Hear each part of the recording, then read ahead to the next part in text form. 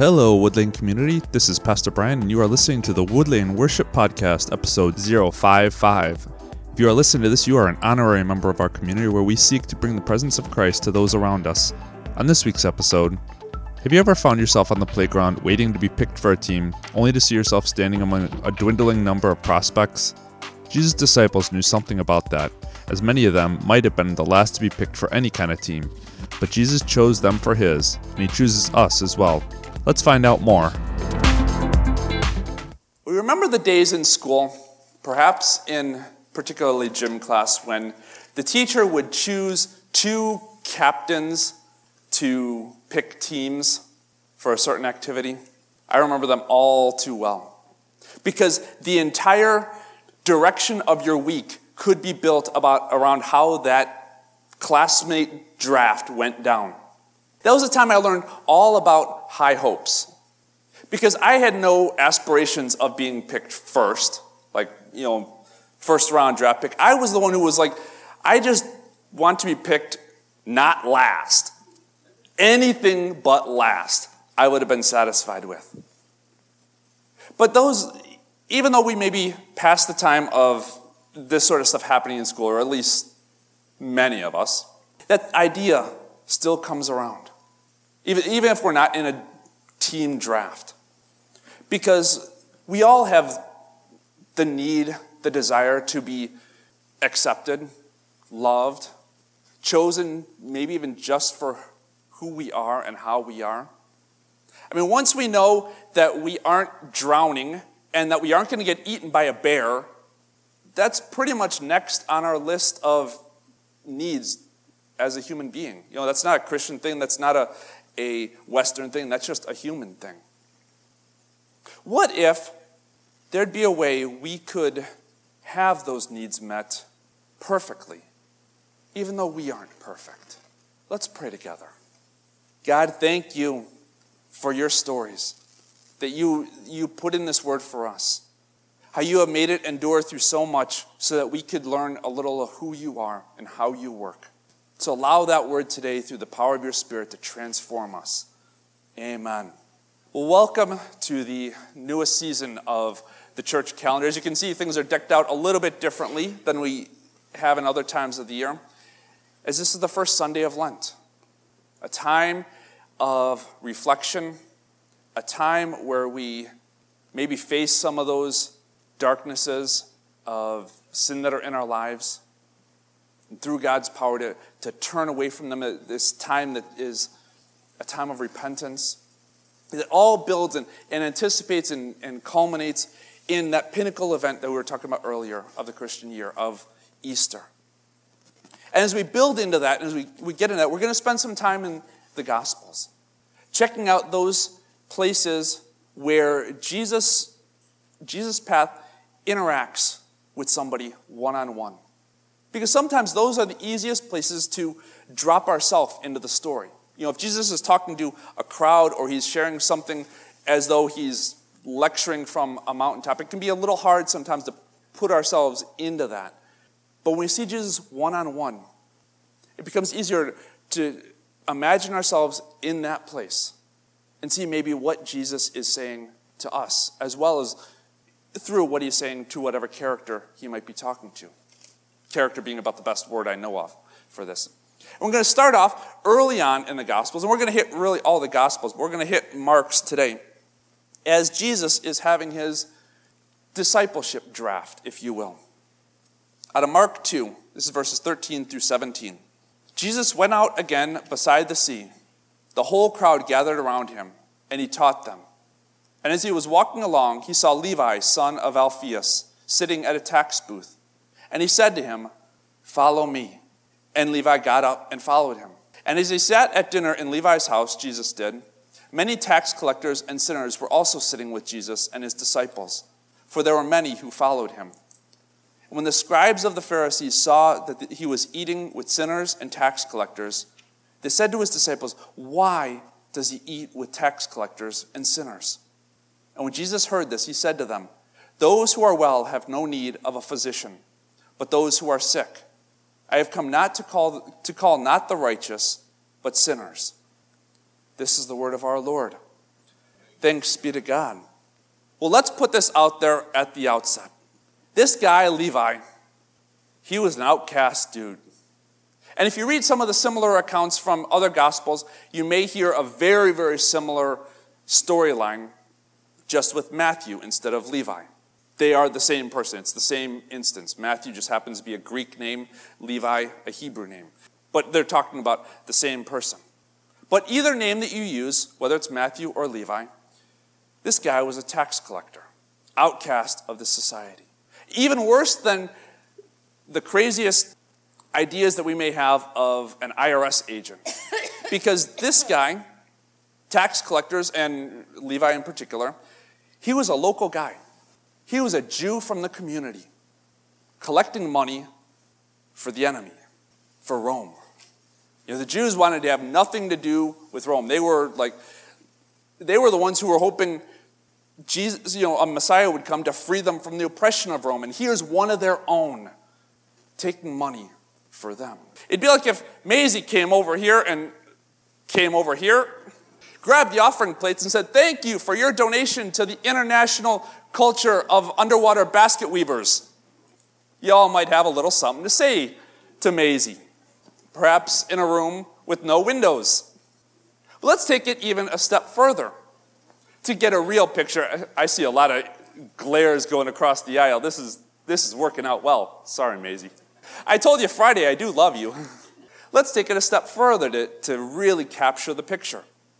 Let's say the first 20 that hits the plate, Maisie palms it, sticks it in her own pocket, so that she can live the lavish lifestyle.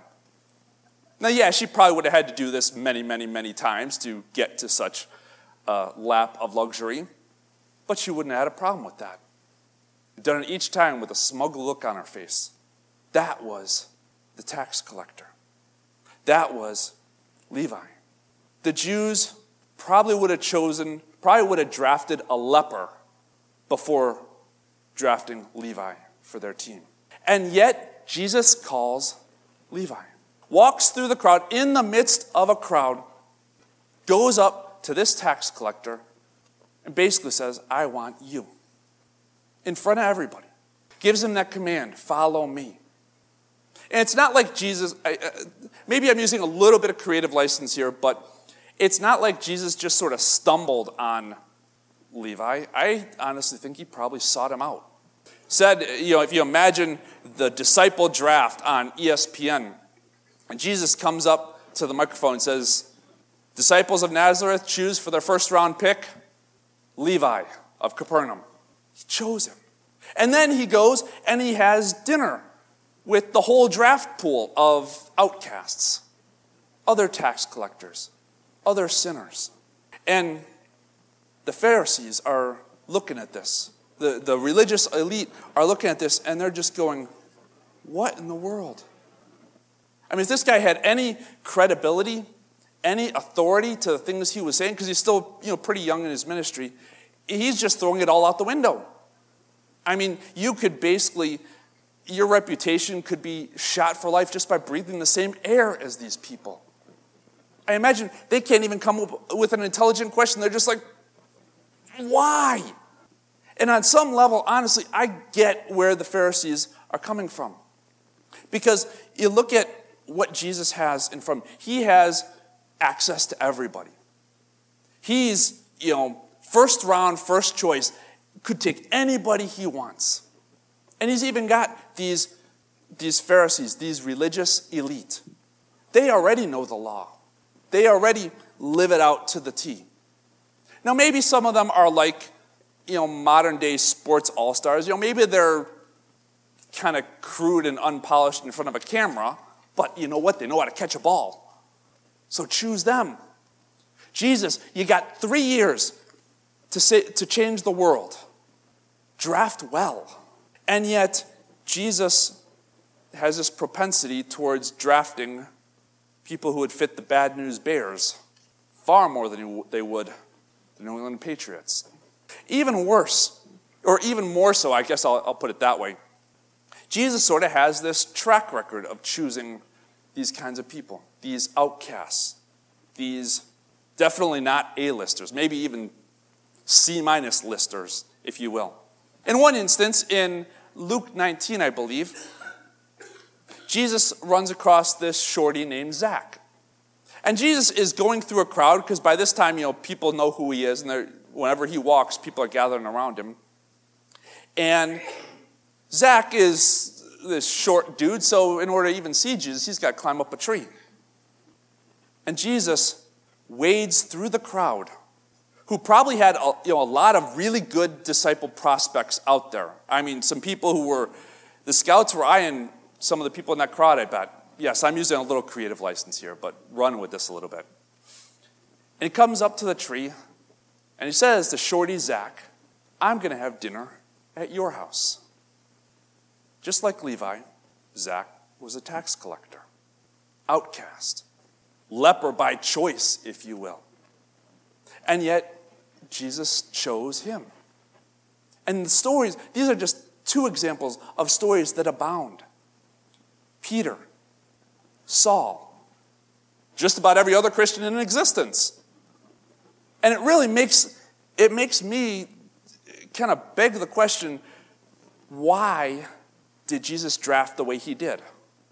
What could possibly possess him to call these kinds of people when he had access to everybody?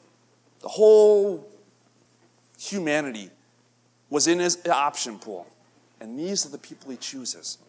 I think there's two reasons that I could give.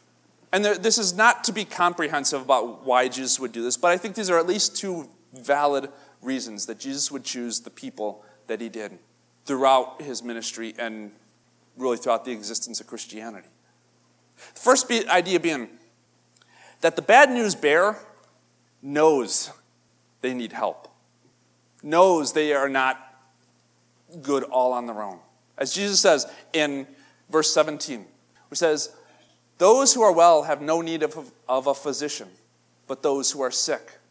I have come to call not the righteous, but the sinners. I've come not to call the all-stars, but the bad news bearers. Now play this out a little bit, and maybe you'll see why I put these together. As an example, if I were to go into a bakery, I would be about as bad news bearer as it gets. Okay, I can't make a cake to save my life. So let's say Jerry and I go to a bakery together. Of course, he decides to be working today, so I can't use him in person. But let's say we're going to a bakery together, and we're going to work together on a cake. Here's my strategy.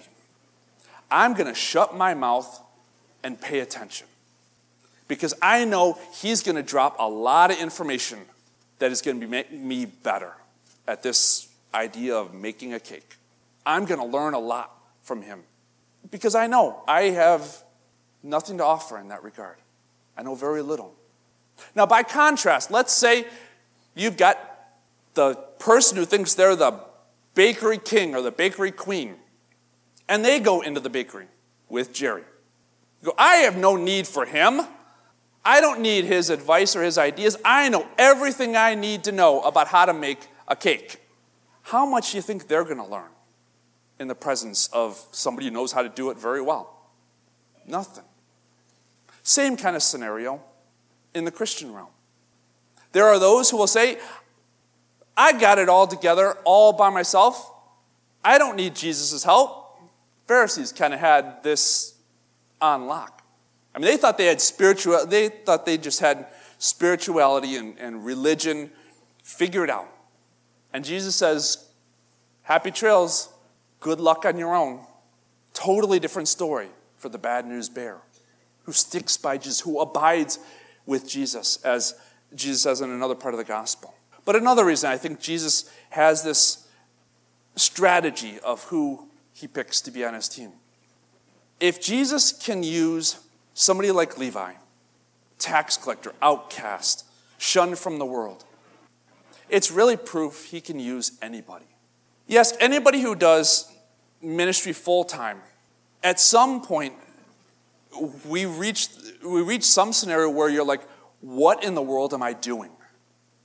This is way over my head. I cannot do this thing called ministry. And 100% of the time, the person who says that is right. Because Jesus is asking us to be his hands and feet to make a difference for him in this world. And that's above just about anybody's head.